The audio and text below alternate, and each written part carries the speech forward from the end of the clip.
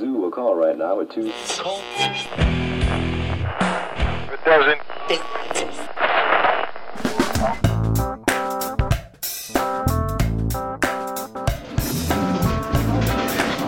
It's 5:30 in the morning, and Mike Reiner is already at work.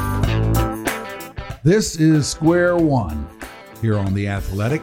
This is episode 3 of Square One. I am your host, Mike Reiner. First of all, let me say that I appreciate you all listening to the first 2 episodes of Square One. It's gotten pretty amazing response, and I do appreciate that very, very much, more than you'll ever know, because this is new turf for me.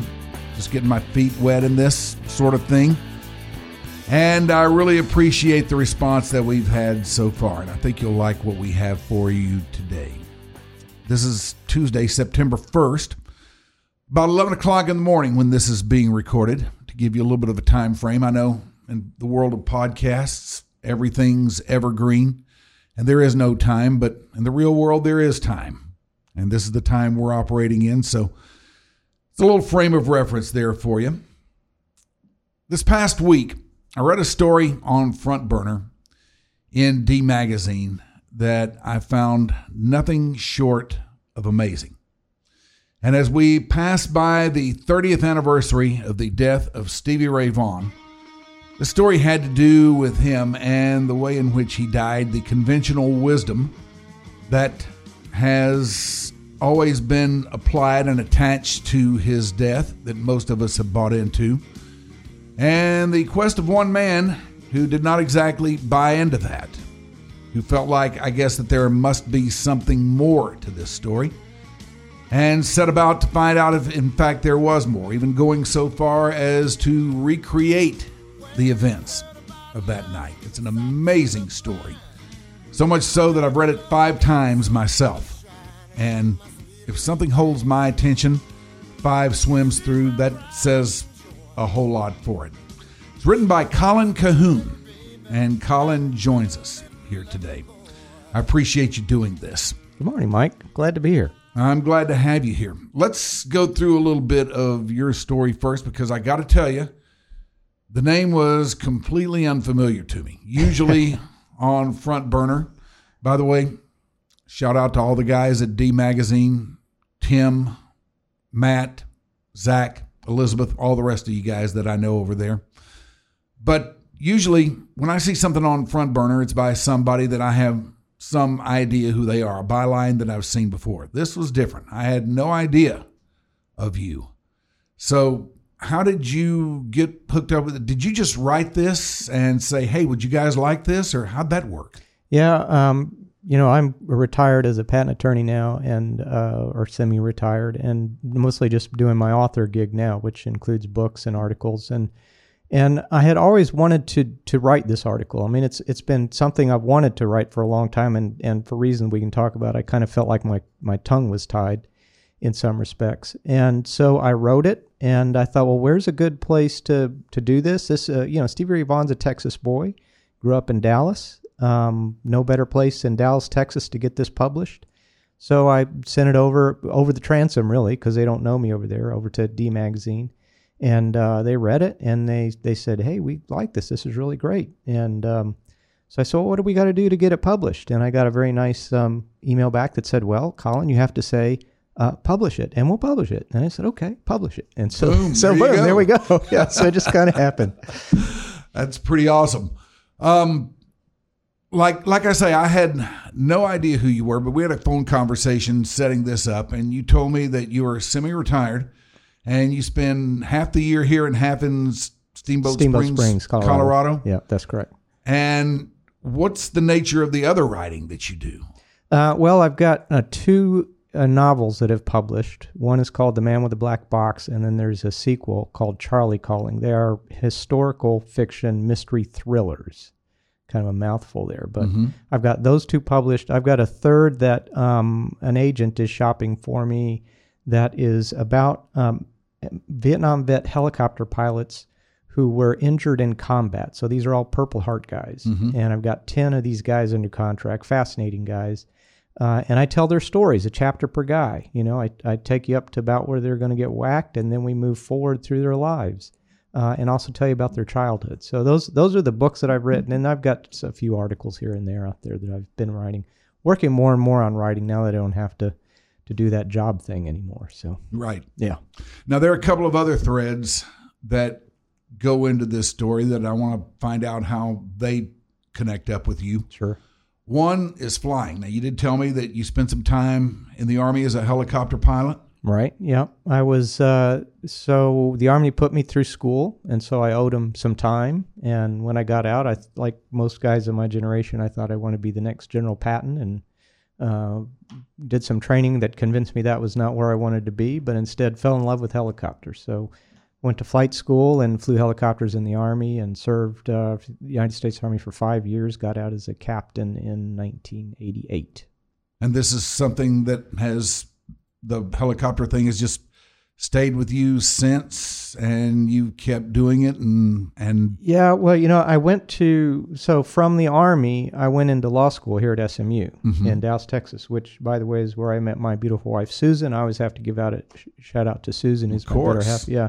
And just a real quick tip for your listeners, if you ever want to meet a really, really hot woman, you got to go to SMU and take the complex federal litigation class, because I'm telling you, that's where I met her. And evidently that class is just chock full of hot women. So just a little tip out there. All right. That's good to know. Yeah. Met Susan, got married.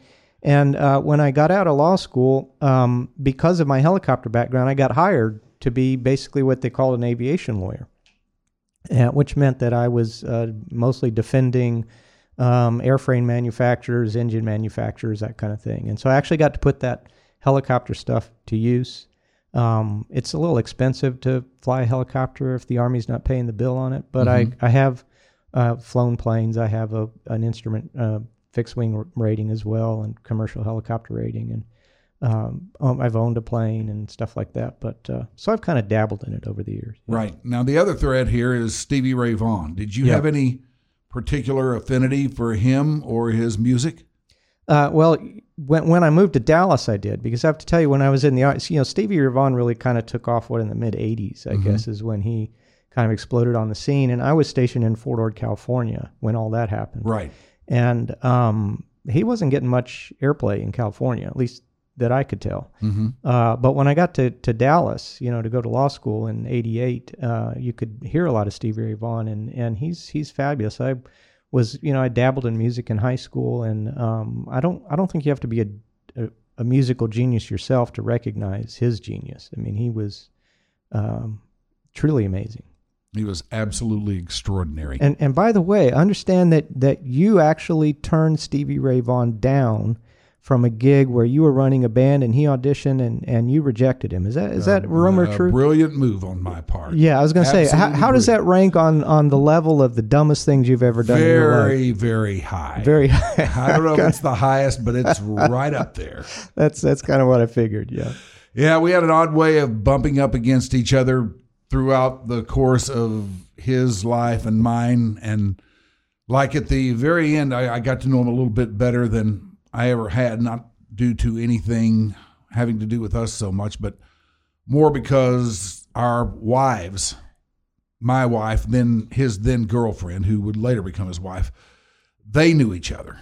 Okay. Because his wife was a model and my wife was her agent. Oh, wow. Yeah. That's quite so you knew him from a young man? Yeah. What, I guess you went to junior high together or high school? Or He's 3 years younger than me. Yeah. So I don't know if we were ever in the same school together at the same time. I don't think we were.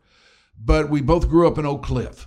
And out there, if you were playing music as a kid, like I was, you definitely knew the Vaughan brothers. Yeah. I mean, you knew Jimmy more than Stevie, because at that time, if Billy Gibbons was not the best guitar player in Texas, Jimmy Vaughan was. Mm-hmm. And up here, we were pretty convinced it was Jimmy. In fact, I couldn't tell you too much about Billy Gibbons back then. But among those who really followed the scene back then and were old enough to know what was going on down in Houston and Dallas, which I was not really, it was one or the other.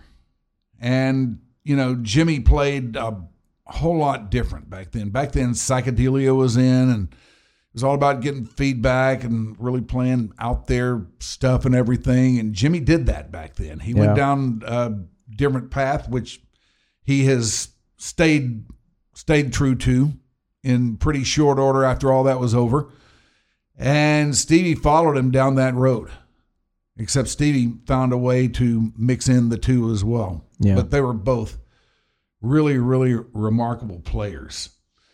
But that's my connection with Stevie. Yeah. And he was just a really amazing guy there at the end. He'd gotten sober and he was staying true to it. And he was deeply in love with his wife. In fact, I think, and it's widely suspected amongst her circles, that was what led to the events of that night. Because after that show up in Wisconsin, he was really, really anxious to get back to her. Yeah. He'd been away from her for a few days, and when he was not around her, he just couldn't function that well. And he was really anxious to get back to her. As far as what happened that night, tell us a little bit about what led you into the seemingly rather extreme step of going up there and trying to recreate that night. Yeah, so I was working for one of the, I like to call them the big downtown Dallas blood-sucking law firms at the time as a junior associate. And my boss walked in, super nice guy, and handed me this file. And I looked at it, and I'd known about the Stevie Ray Vaughan crash case. I mean, if you're a helicopter pilot, you kind of hear about the different crashes and stuff. But I looked at the file, and it's the Stevie Ray Vaughan crash. And I said, wow, this is amazing. And he said, yeah, we're representing the engine manufacturer in this case. And even though I was a pretty junior lawyer, I think he trusted me enough to figure out what happened. And that was basically my assignment is you got to figure out what happened in this case. You're going to handle every one of those cases split into what they call the damage side and the liability side. And I kind of took charge of the liability side. Yeah. So how do you do that? I mean, how do you've got the NTSB report, which everybody had, and I think that's where you alluded to, everybody latching onto the ground fog that was in the area. Right. And that's because that's a throwaway line in the NTSB report. It says pilot error, ground fog in the area, and everybody, ground fog must have killed Stevie Ray Vaughan. And that just didn't make sense to me for a number of reasons. And so I said, I got to figure this out. And so that's what I set out to do is to do that. And I hired an expert witness and went out there and recreated the flight to see. So you didn't much buy into the conventional wisdom from the start, huh? No, and I think part of that may be my experience with fog, because when I was stationed in the Army, I was stationed in Fort Ord, California, which is at the mouth of the Monterey Bay. Right. And there's an airfield there called Fritchie Army Airfield. It has the reputation as being the most fogged-in airport that the Army has, because the fog would roll in the morning, it would recede back, and then it would roll back in the afternoon. And so I dealt with fog. The proverbial marine layer. Yeah, I've dealt with fog all the time. I flew in it constantly. I had lots of time in the fog. And I knew that fog doesn't kill you. It's one thing. If I could do an analogy for the folks who are listening out there, if there was a smoke in your garage and your car was parked in the garage, leaving the garage wouldn't be much of a problem, would it? I mean, if that's where the smoke is, you think all I got to do is back out of the garage and I'm gone. Right. So having ground fog on the ground and taking off is not that big a deal. You're just getting out of the garage and then everything's fine. When ground fog's a problem when you try to land, right? That's when you're trying to park the car in the garage, right. And you don't know where the end of the garage is. Right. So I just didn't buy it. It just didn't make sense to me. Was it hard to find others to go through this recreation with you and to latch on to your theory, or did you even try to find others who would latch on to it? Or well, and at that time I didn't really have a theory. I just didn't buy the popular theory. That didn't make sense to me. So there's a kind of a small community out there of expert witnesses that recreate these kind of flights, and so I had to find one that I trusted and that would do well. And I knew this guy named Joe Kettles. Being an expert witness, you have to be smart enough to figure something out, and then you have to be eloquent enough to explain it to a jury. Those are the kind of two criteria. And Joe really fit that bill. He was just this super nice guy that, when he grinned at you, you just couldn't help but to smile back. But he also had tons of flight time on him. So I contacted Joe and said, Joe, what do you think? And he said, yeah, I agree. It doesn't smell right, Colin. It just doesn't make sense. He didn't know what happened either, but there's no substitute for going out there and trying to recreate what the pilot was seeing and try to figure out what happened. So that's what we did, is we scheduled to go out to Elkhorn, Wisconsin, where they've got a little resort out there, and checked into the hotel. It was an off season, so we wouldn't have a lot of gawkers around, asking us what we're doing. And rented a helicopter that was identical to what Jeff Brown, the pilot, was flying. And we went about to try to figure out what happened. Is he a guy that you had a lot of experience with previously? Joe, did you know him well? Honestly, I knew his son, John, who was also a lawyer in town, much better, and that's how I got an introduction to Joe. John was an Army helicopter pilot as well and had gone to law school, and we became friends. And I think it was through John that he said, my dad Joe does some expert witness testifying, and that's how I linked up with him. Were you pretty confident as you said about this that you were going to find out something different? No, not really. I did, aviation litigation was probably what I did mostly during the first 6-7 years of my career, and then I transitioned into the patent law. And there are times, first of all, Mike, when an aircraft crashes and you don't find something broken, what's the automatic response? It's pilot error. Sure. Right? I mean, that's just to say, pilot screwed up. So you go out and you try to recreate that, and sometimes you never figure it out. You can't ever figure out why did this happen. So we weren't confident we were going to solve the riddle, but we had to make the effort. We had to give it a shot. Jeff Brown, the pilot that night, was not instrument rated, and that's something that you get into. Yeah. In the article, a good bit, that had an instrument rated pilot been flying that copter, then probably none of this would have happened. Yeah, and I do have to admit that that's something that I picked up on very early that got my attention, because it's a little, there are a lot of helicopter pilots out there, because the Army cranks them out by the thousands every year. The Army cranks out instrument-rated helicopter pilots. So it's unusual to run across a commercial pilot who's not instrument rated, who's flying for a company with a reputation like the one he was flying for. My guess is he's kind of, I don't know him personally, but from a professional standpoint, he was probably kind of bottom of the barrel, the last guy they called when nobody else could take the flight, so to speak. And for those of you that are pilots out there, you can appreciate it. A helicopter it's very difficult to fly, and if you don't pay attention to it for even a split second, it just goes to hell. I mean, if you're close to the ground, you can close your eyes and be dead in a matter of seconds. It takes a lot of attention. And when you're flying at night, there are some times where you can't tell what side's up and what side's down. And and you experienced that. Oh yeah, in the course of this. Oh, absolutely, yeah. And I personally, I would never fly at night with a non-instrument rated helicopter pilot. That's just my opinion. So that just struck me as strange, that this guy was not capable of going inside the cockpit and relying on the instruments instead of seeing what's outside the cockpit. He did not have the ability to do that. And not only was he not instrument rated, and I don't remember the exact time frame, but sometime not too shortly before the accident, he'd actually failed an instrument check ride. So it wasn't as if he was competent but just not rated. He just wasn't competent to fly instruments. Something his company surely knew about when they assigned him to that flight. That's amazing, because as you point out in the story, it seemed like everybody after that gig was ready to get out of there. And there were 4 copters. Right. All lined up.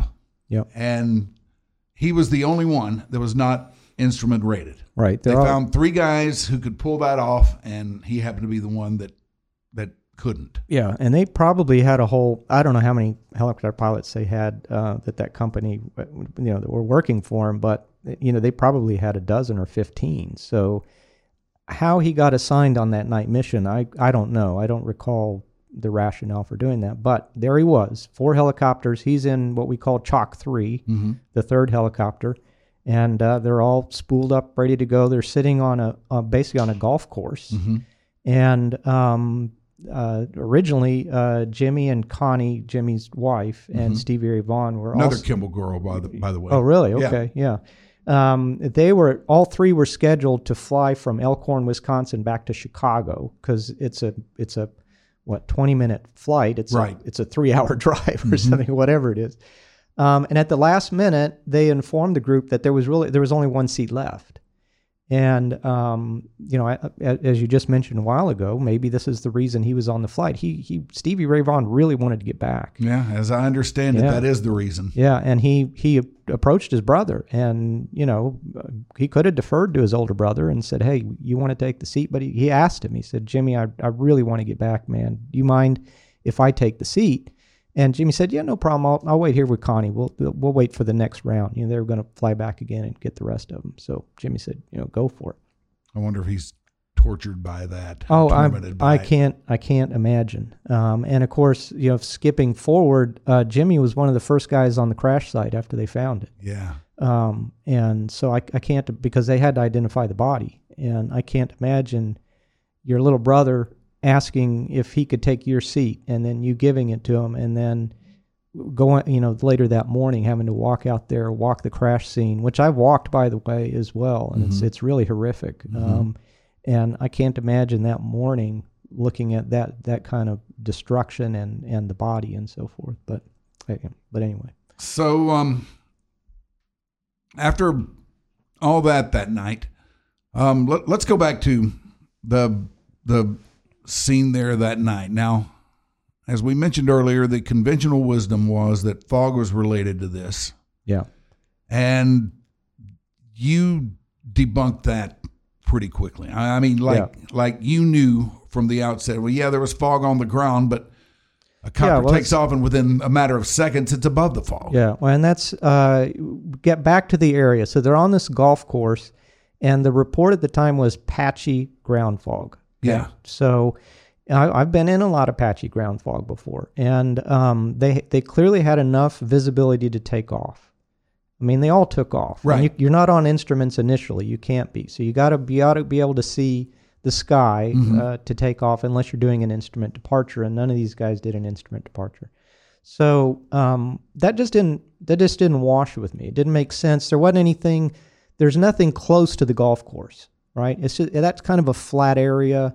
And so I thought, I don't see it. I think he takes off, he gets through the ground fog. So what happens next, right? And so that's where Joe came in. Joe said, let's do this the way they did it. Now, we couldn't recreate the ground fog, but both Joe and I are thinking, I don't think it had any effect on this. So we got the helicopter. We parked it at the where it was parked on the golf course. And at about the same time that night, we went out and we cranked it up. And the first thing we noticed, Mike, was where the helicopter was parked was right next door to a big parking lot. Right. And this parking lot had those big, tall metal poles with the very, very bright lights, and they were on that night. And that light dominated the area. I mean, it really lit it up. It lit where we were. It lit where the parking lot was. It made it look like daylight, which made me think even more, okay, this patchy ground fog, this was nothing. It wasn't like it was dark and there was patchy ground fog. Right. There was lights out there. And so the first thing that really struck us is as we took off from that golf course and we cleared the level of those light posts, we were suddenly in total darkness, absolute total darkness. And the reason for that was twofold. First of all, we'd lost our night vision.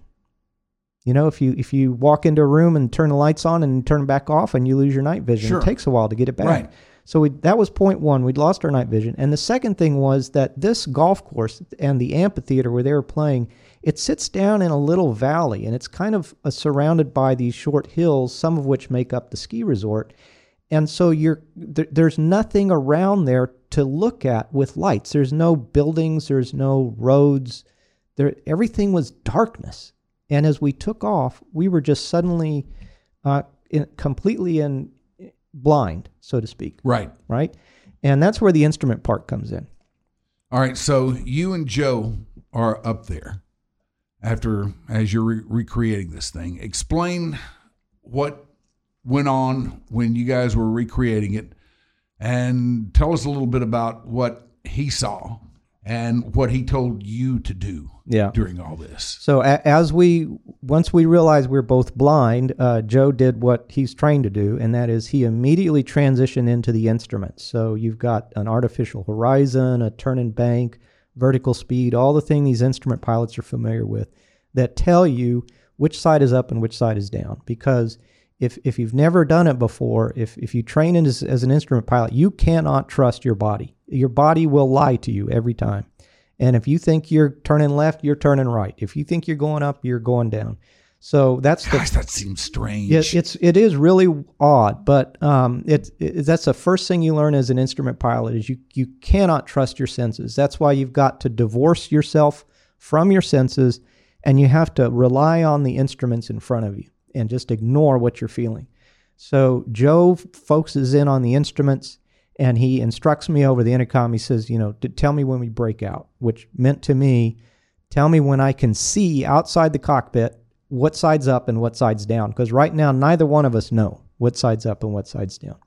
So I said, Roger. And Joe kept climbing out. He just kept his climb out. And after just a few seconds, we popped up above those hills that surrounded that valley, and then all of a sudden you could see, the highways headed out to Chicago. You could see buildings in the distance. You could tell, oh yeah, we're right side up. Good. And I said, okay, Joe, we broke out, and he transitioned back up. And that's when I think that's when it struck Joe like a lightning bolt. It hadn't really hit me quite yet. I knew there was a problem now. I know I'm thinking, okay, I think there's a problem here, Joe. There's more to this than ground fog.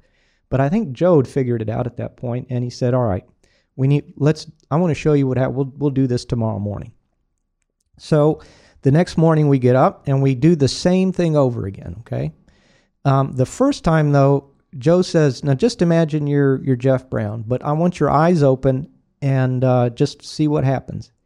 And so we took off from the golf course, we cleared the light posts, and we just kept flying, and we flew out, and I said, I don't get it.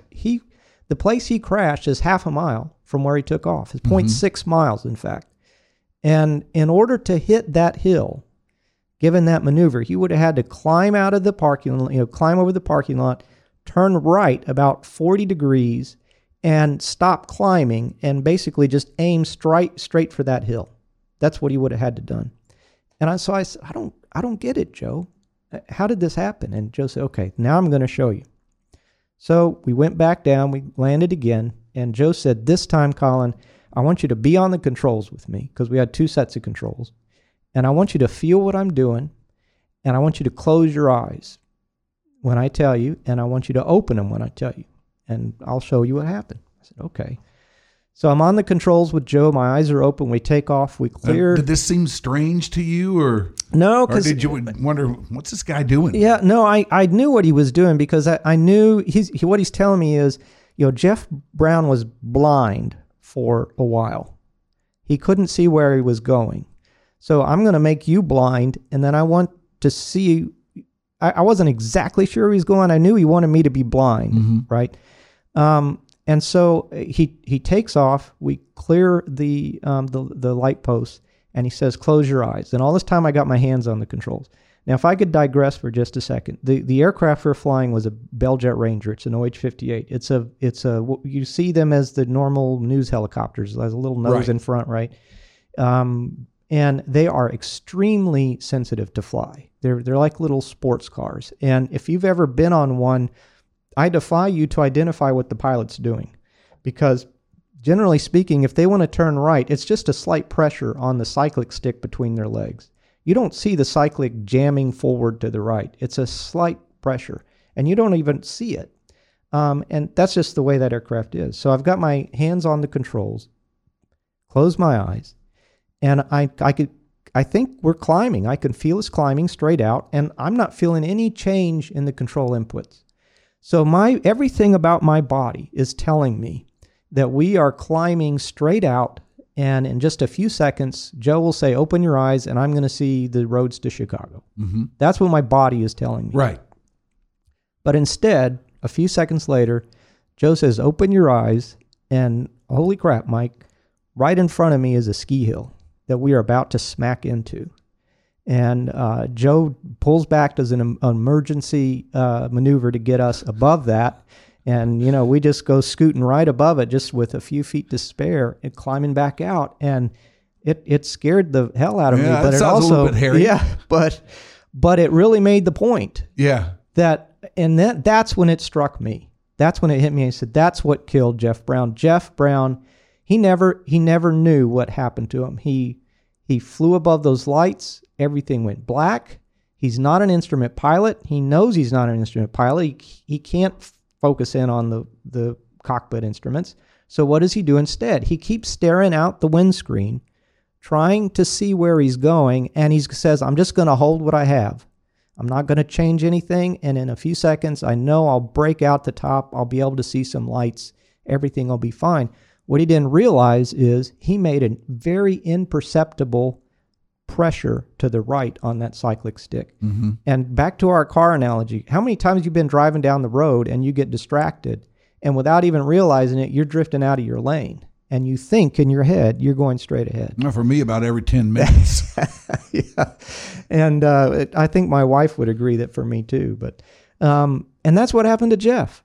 I mean, he didn't realize what happened, and he probably didn't have any idea until the split second before they hit that ski hill, because the ski hill wasn't lit, and so he didn't know. Wow. It's a day that changed the rock and roll landscape forever, especially in this part of the world, because, as I said, Stevie was, and I don't know, there's some that might have something to say about this, but for me, he still is about the biggest thing that's ever come out of Dallas. He's amazing. Yeah, he was an amazing cat, an amazing player. He's missed by all of his fans and everybody that knew him. And this story did so much to shed light on this that had never been shed before. It's really an amazing story. You will find it on Front Burner. It's easy for me to say, on D Magazine. So if you'd like to check it out, by all means do so. It's a wonderful, wonderful read. Colin Cahoon, I cannot thank you enough for being with us today and telling us this story. Well, thank you, Mike. It's been a pleasure, and a pleasure to meet you as well. All right. That is Square One. Thank you for listening.